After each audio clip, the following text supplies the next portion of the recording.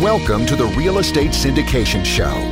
Whether you are a seasoned investor or building a new real estate business, this is the show for you. Whitney Sewell talks to top experts in the business. Our goal is to help you master real estate syndication. And now your host, Whitney Sewell. This is your daily real estate syndication show. I'm your host, Whitney Sewell. Today, our guest is Collin Chlebak. Thanks for being on the show, Collin. Thanks for having me. Excited about it. Yeah, me too, Collin. And he's the vice president of Virtus in a production role in 2015. He leads a Virtus national real estate practice that touches over 300,000 multifamily units and 100 million plus square feet of commercial real estate. Provides hands-on insurance consultations and brokerage services to owners, operators, and developers of multifamily and commercial real estate across the country. Delivers customized insurance strategies to achieve the business goals of industry-leading firms. His passion for real estate ignited after being a witness to significant commercial infrastructure and residential transactions during his time managing the district office for a member of the U.S. Congress. Collin, thank you again for being on the show. Tell the listeners, a little more about who you are, and let's dive into the subject of insurance. Yeah, sure. Thanks for the introduction and reading of the bio there. I know that's a mouthful. My dad was in insurance, and he told me to go in insurance right out of school. So, of course, being a young adult, he told me to do that. So I didn't do it, of course, and then found my way here 6 or 7 years later. I had a passion, or have a passion for real estate that, I always like building things, seeing things being built around town, redevelopment and all that type of stuff. So when I decided that I was not going to continue a career in politics, I said, I'm going to either do commercial real estate or insurance, because those are two things that really had a lot of interest in. And the transition to insurance was kind of just more of a natural one with kind of growing up around it. So been with Virtus for over 4.5 years now. And, the firm's only been around for a little over 5 or 6 years now. So we started, I was employee number 5, and now we've got, I think, over 50 in 2 offices and trying to grow some more. So it's been a fun little past couple of years here. Great. Wow. So insurance is obviously a very important topic, right? Sure. When we're talking about buying a large commercial building of any kind. And, there's many ways we could take that. There's the importance of having proper insurance. And, I was hoping maybe you could get us started in some things we should be thinking about when we're looking at a commercial property, or maybe we can talk about property specifics, but even, when we're talking to an insurance broker, some things we need to keep in mind from one broker to another. Sure. So I think, as you mentioned, there's a ton of different ways that people approach insurance or can approach insurance, and really having open, transparent dialogue with a broker, I think, is the foundation, right? And so we talk a lot about, one, our expertise in the space and just how many deals that we look at and are involved in.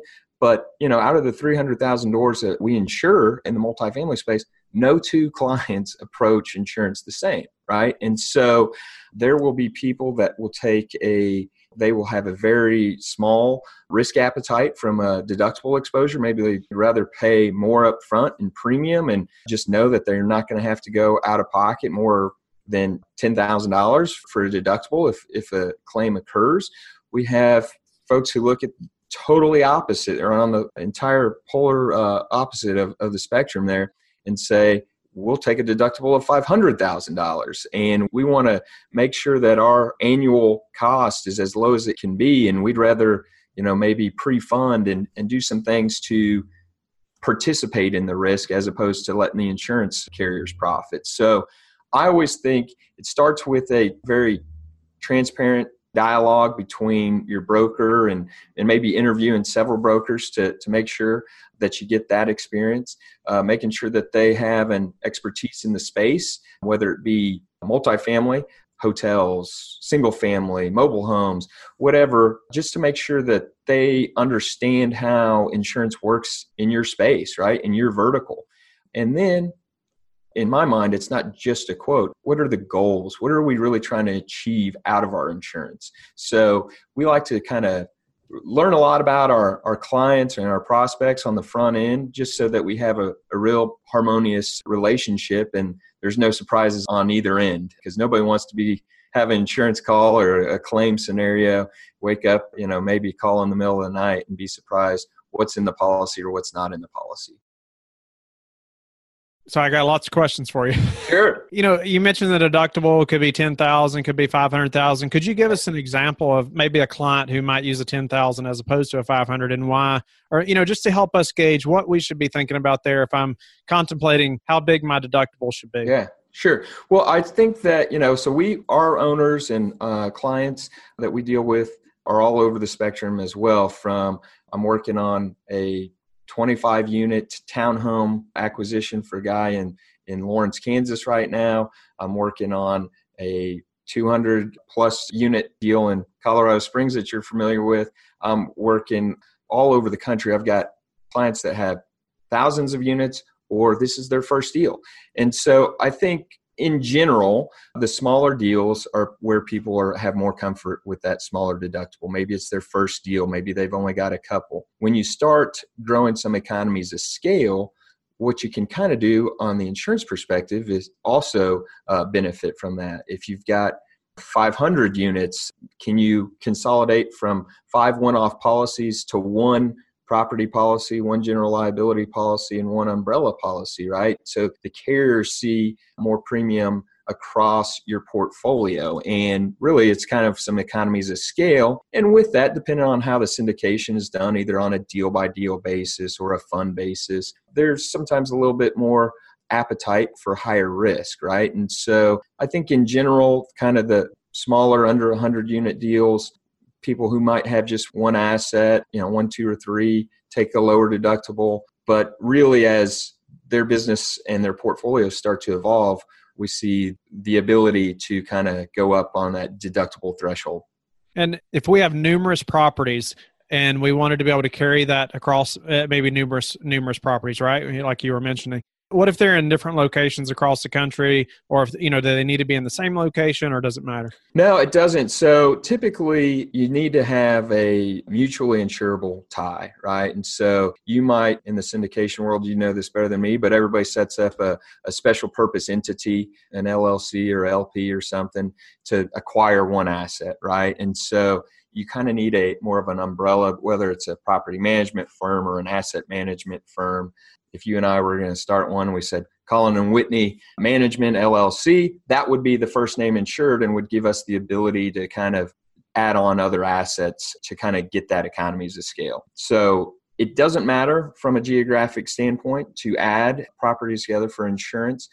Each geographic footprint kind of has its own hurdles. Something in the Gulf, Florida, Texas, Alabama might have their own hurdles just because of the likelihood or possibility of a hurricane coming to hit it.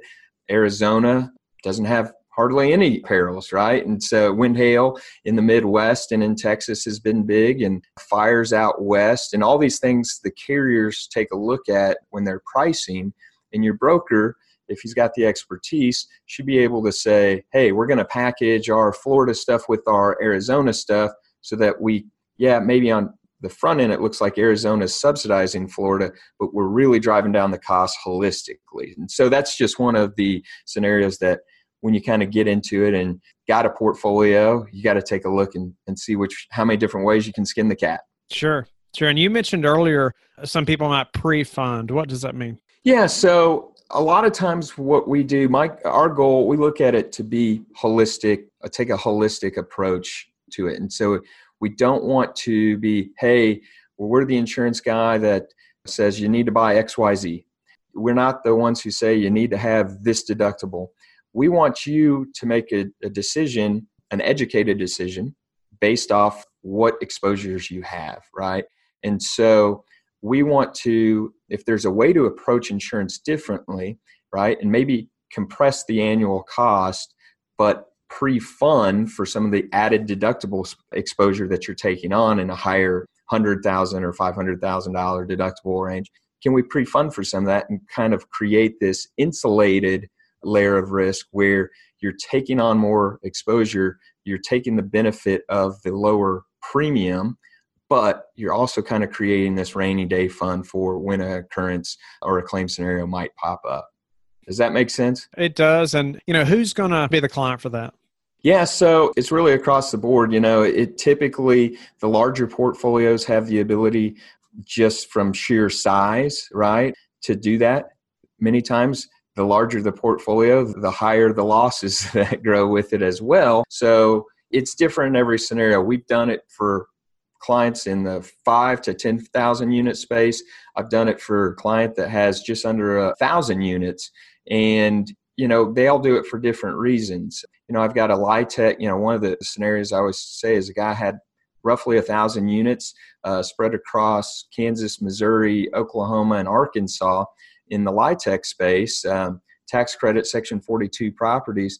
His insurance costs, he didn't have the ability or doesn't have the ability still to raise his rents to compensate for his growing expenses, right? And so he was kind of getting pressed.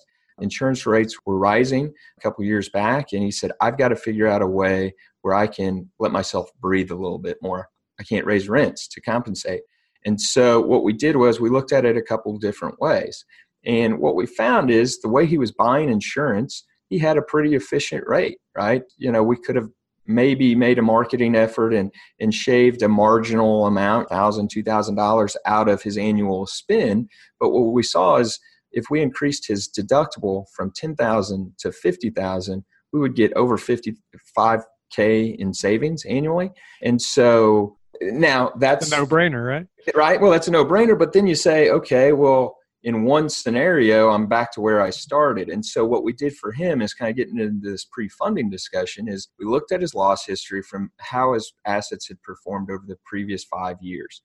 And had we rolled out this program 5 years prior, he would have been in the black by close to $200,000. There would have been 1 year where he would have assessed and taken on an additional expense for added claims, but it just made sense for him. So we allocated additional premium out to create a deductible reserve fund. And so in year one, we allocated out $40,000 in additional premium. It kind of created that initial fund so that if there would have been a wind hail occurrence or some occurrence that would have transpired, his insurance would have responded the exact same. And had there been two, then he would have been upside down 40K. It's been 4 years, knock on wood, and he hasn't had a claim yet. And so now he's sitting there and he's got $180,000 in the bank that he would have paid directly to the insurance carrier just in premium had he been approaching insurance the other way. And so that's just one example. It's on the kind of more the middle market or small to mid-sized portfolios that are kind of in our bread and butter sweet spot. And I'm not saying anybody should do that rush into that. But it's just an example of ways we try to take a different approach and different look to the place in insurance. Nice. And that's why we need an expert like you. I'm not going to know that without talking to you, right? And specific scenarios in our specific situation for we're able to figure that out. Yeah, sure. Help somebody interview a broker. You mentioned it earlier, and just talking about, do they have the expertise in your space? What are some other key things that we need to make sure our brokers is doing that maybe their knows or whatever we wouldn't even know to ask them or to check on ahead of time? Well, buying insurance, commercial insurance is a different buying experience, right? It's a different setup. And unlike pretty much any other buying scenario, like I wear a button-down shirt every day, right? Typically only wear a blue or a white. And so there are many different options for a blue and white button-down shirt, the fit, this and that. In insurance, if you have a broker who doesn't really dictate pricing, right? We're not setting the market. We are just going out and we're trying to leverage the best deal and the best coverage on behalf of you. And so if you're creating competition between brokers and saying it's really just first to market wins, right? And if I'm your broker and I go out to the entirety of the market, then I've blocked everybody else, my colleagues or competitors, to do the same. If you say, well, just quote it, and you're just kind of creating some confusion in the market, and the underwriters don't know who to be talking to. The best pricing and coverage is kind of difficult to see with multiple brokers out there. So I always say interview a broker on the front end before you let them go to market and say, how do you approach things? How do you think things? And what do you honestly think about my portfolio? Where is pricing? How is the coverage structured? And so what we do is we engage in what we call a due diligence audit many times if it's a existing portfolio or something. and we'll take a look at what you have in place from a pricing, a coverage, administrative ease. We look at all those different areas and we say, okay, well, we like the coverage here. Pricing is efficient here. It's under market here. It's over market here. Did you realize that you don't have coverage for total pollution is excluded? And you're going to say, maybe. Those are the questions that we get back. But in total pollution, it's a exclusion that carriers throw on policies many times to limit their exposure and push it back on you, right? And at the end of the day, it's something that can be placed, carved back for HVAC, right? So we're talking about carbon monoxide here. And if you've got a value add multifamily asset that's got maybe some old heating AC or even new heating AC and carbon monoxide, there becomes a carbon monoxide claim. If you've got that total pollution exclusion, you're self-insuring that risk. And we've seen claims that can jump in the millions to $10 million range for carbon monoxide. And it's really something easy that your broker should just request a carve back for hostile fires and HVAC so that your coverage does respond as you think it would, right? So the total pollution, they're trying to limit your asbestos, your lead, your things like that. But they know the game, the carriers know the game, and so they'll try to limit their exposure and pass that on to you. And sometimes brokers do it on purpose to cut some savings into the policy. And that's fine if you're willing to take on that risk. That one's an easy one that should never be on there. But it's just kind of like the deductible conversation. If you're making a discussion of how your policy is going to respond and you're making active decisions and educated, transparent decisions to take on higher exposure and lower your annual cost, that's fine, right? You just need to be walking into it eyes wide open and understand what decisions you're making. You don't want somebody to be dictating those decisions on your behalf. Could you walk us through the process of maybe getting a quote? We approach somebody like yourself and we're trying to get a quote, and just what maybe some timelines of how long we should expect that to take. But then also let's go into what's going to make that change when we actually say, okay, Collin, we're doing this deal. We want to use you all. How close should we expect the actual price to be, and what would make it? Yeah. So we pride ourselves on having very good internal analytics. With such a big focus in the space, we can look at a deal and say, okay, well, do you have lender requirements as what your lender is going to require for the replacement cost to be? Do you agree with that? We can run Marshall and Swifts to help figure out the replacement cost of what the coverage should be. And that in itself can kind of dictate pricing a little bit. But we can tell you kind of some of the base rates, right? And the actuality of it right now is unfortunate for probably many of the listeners to this podcast is that commercial frame habitational property rates have increased year over year for probably about the past 3 years now. Since the 2017, the summer, fall of Harvey, Irma, and Maria in 2017, we've seen ticks increasing. And so if you're acquiring properties that have had losses or your properties have had losses, we're seeing increases, right? And so the process is we'll take a look at the asset, say this is an acquisition. Let's just walk through, hey, we've got this new acquisition we're trying to acquire. We don't have anything else. This is our first deal. Our investment partners are different on other things, so there's no mutual insurable interest. We're going to approach this on a one-off. So we take a look at it very quickly from the OM, right? Pull some statement of values. We subscribe to a lot of property databases to help pull some of that data to make it a little bit easier on yourself. And we say, okay, here's what we think we have here. Has the seller provided you loss runs? No, they haven't, or yes, they have is going to kind of fluctuate, right? But if they have, we're going to need to see 3 to 5 years. Carriers are going to want to see 3 to 5 years. So we'll take that and we'll say, okay, in this geographic footprint, this is kind of what market rate is for the standard. In Texas right now, deductibles are being pushed higher and higher.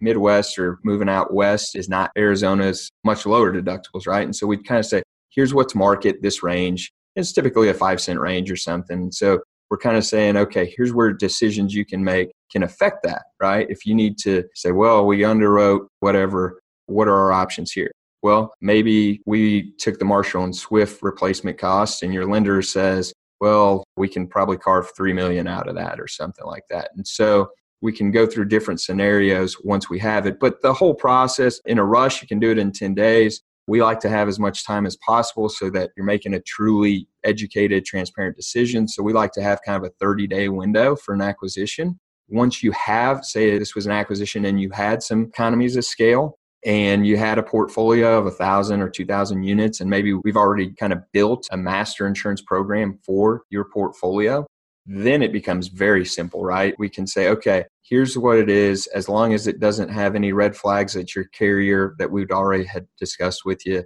If you're doing B and C value add frame hab in the Southwest or something, as long as it doesn't have maybe coastal exposure or something like that, we'd have it written in so that you could just add it to that program for policy rate. And so if your insurance program ran from 7/1 to 7/1 and you acquire something on 10/1, then you're only going to pay for the first 9 months that it sits on the policy. And that can be turned around within the day. Now, there'll be underwriting criteria and stuff like that that the carriers will want to see, but to give you that indication is very quick. So you can really streamline the process from an administrative standpoint if you do kind of grow those economies of scale. Sure. So, when we're underwriting properties, we're looking at lots and lots of properties, right, before we find that one that we decide we want to pursue. And obviously, you and I aren't going to go through every property, right? It would waste so much of your time, right? I mean, just to get an exact dollar figure, we never get to the second step of pursuing an actual deal.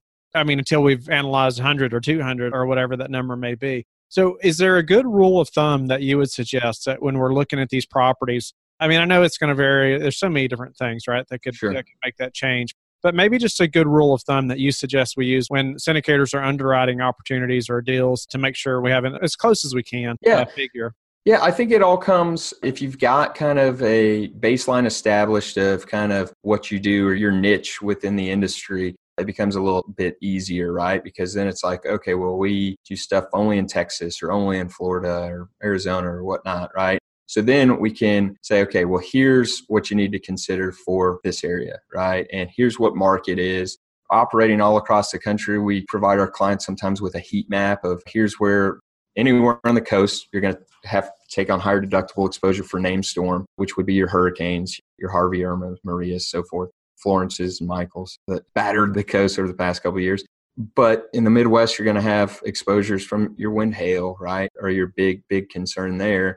And so you just need to look at that. You need to understand that if your costs are going to increase, if the history of the asset has a loss history, right? And so I always explain it to people as kind of a credit score, right? The property itself, their loss history is kind of that credit score, and it's going to stick with that asset, not the ownership, right? So even though you're acquiring something that happened under another owner's watch, that asset's going to be stuck with it for carriers. You're going to want to see how it's performed from the past 3 to 5 years. And so that's something to be mindful of. Some carriers like student housing, for instance, and some despise it.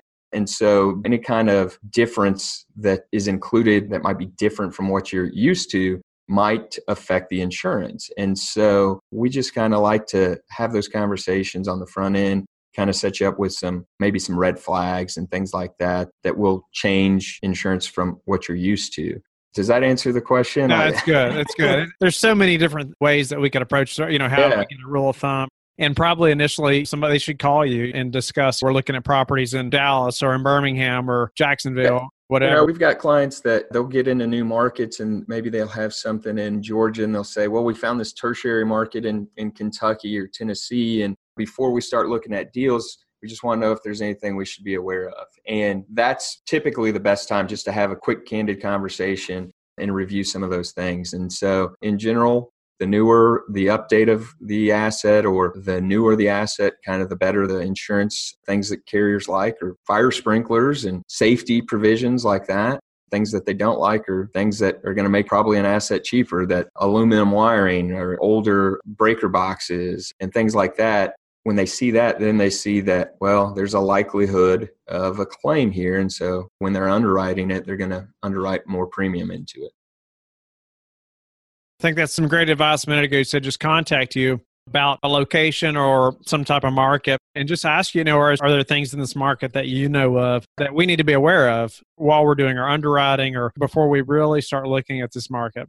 Sure. Great advice. And Collin, you've been a great guest and you just provided some great insights on insurance and some things for me to talk about and finding that broker that we want to work with and getting a quote. Tell the listeners how they can learn more about you and get in touch with you.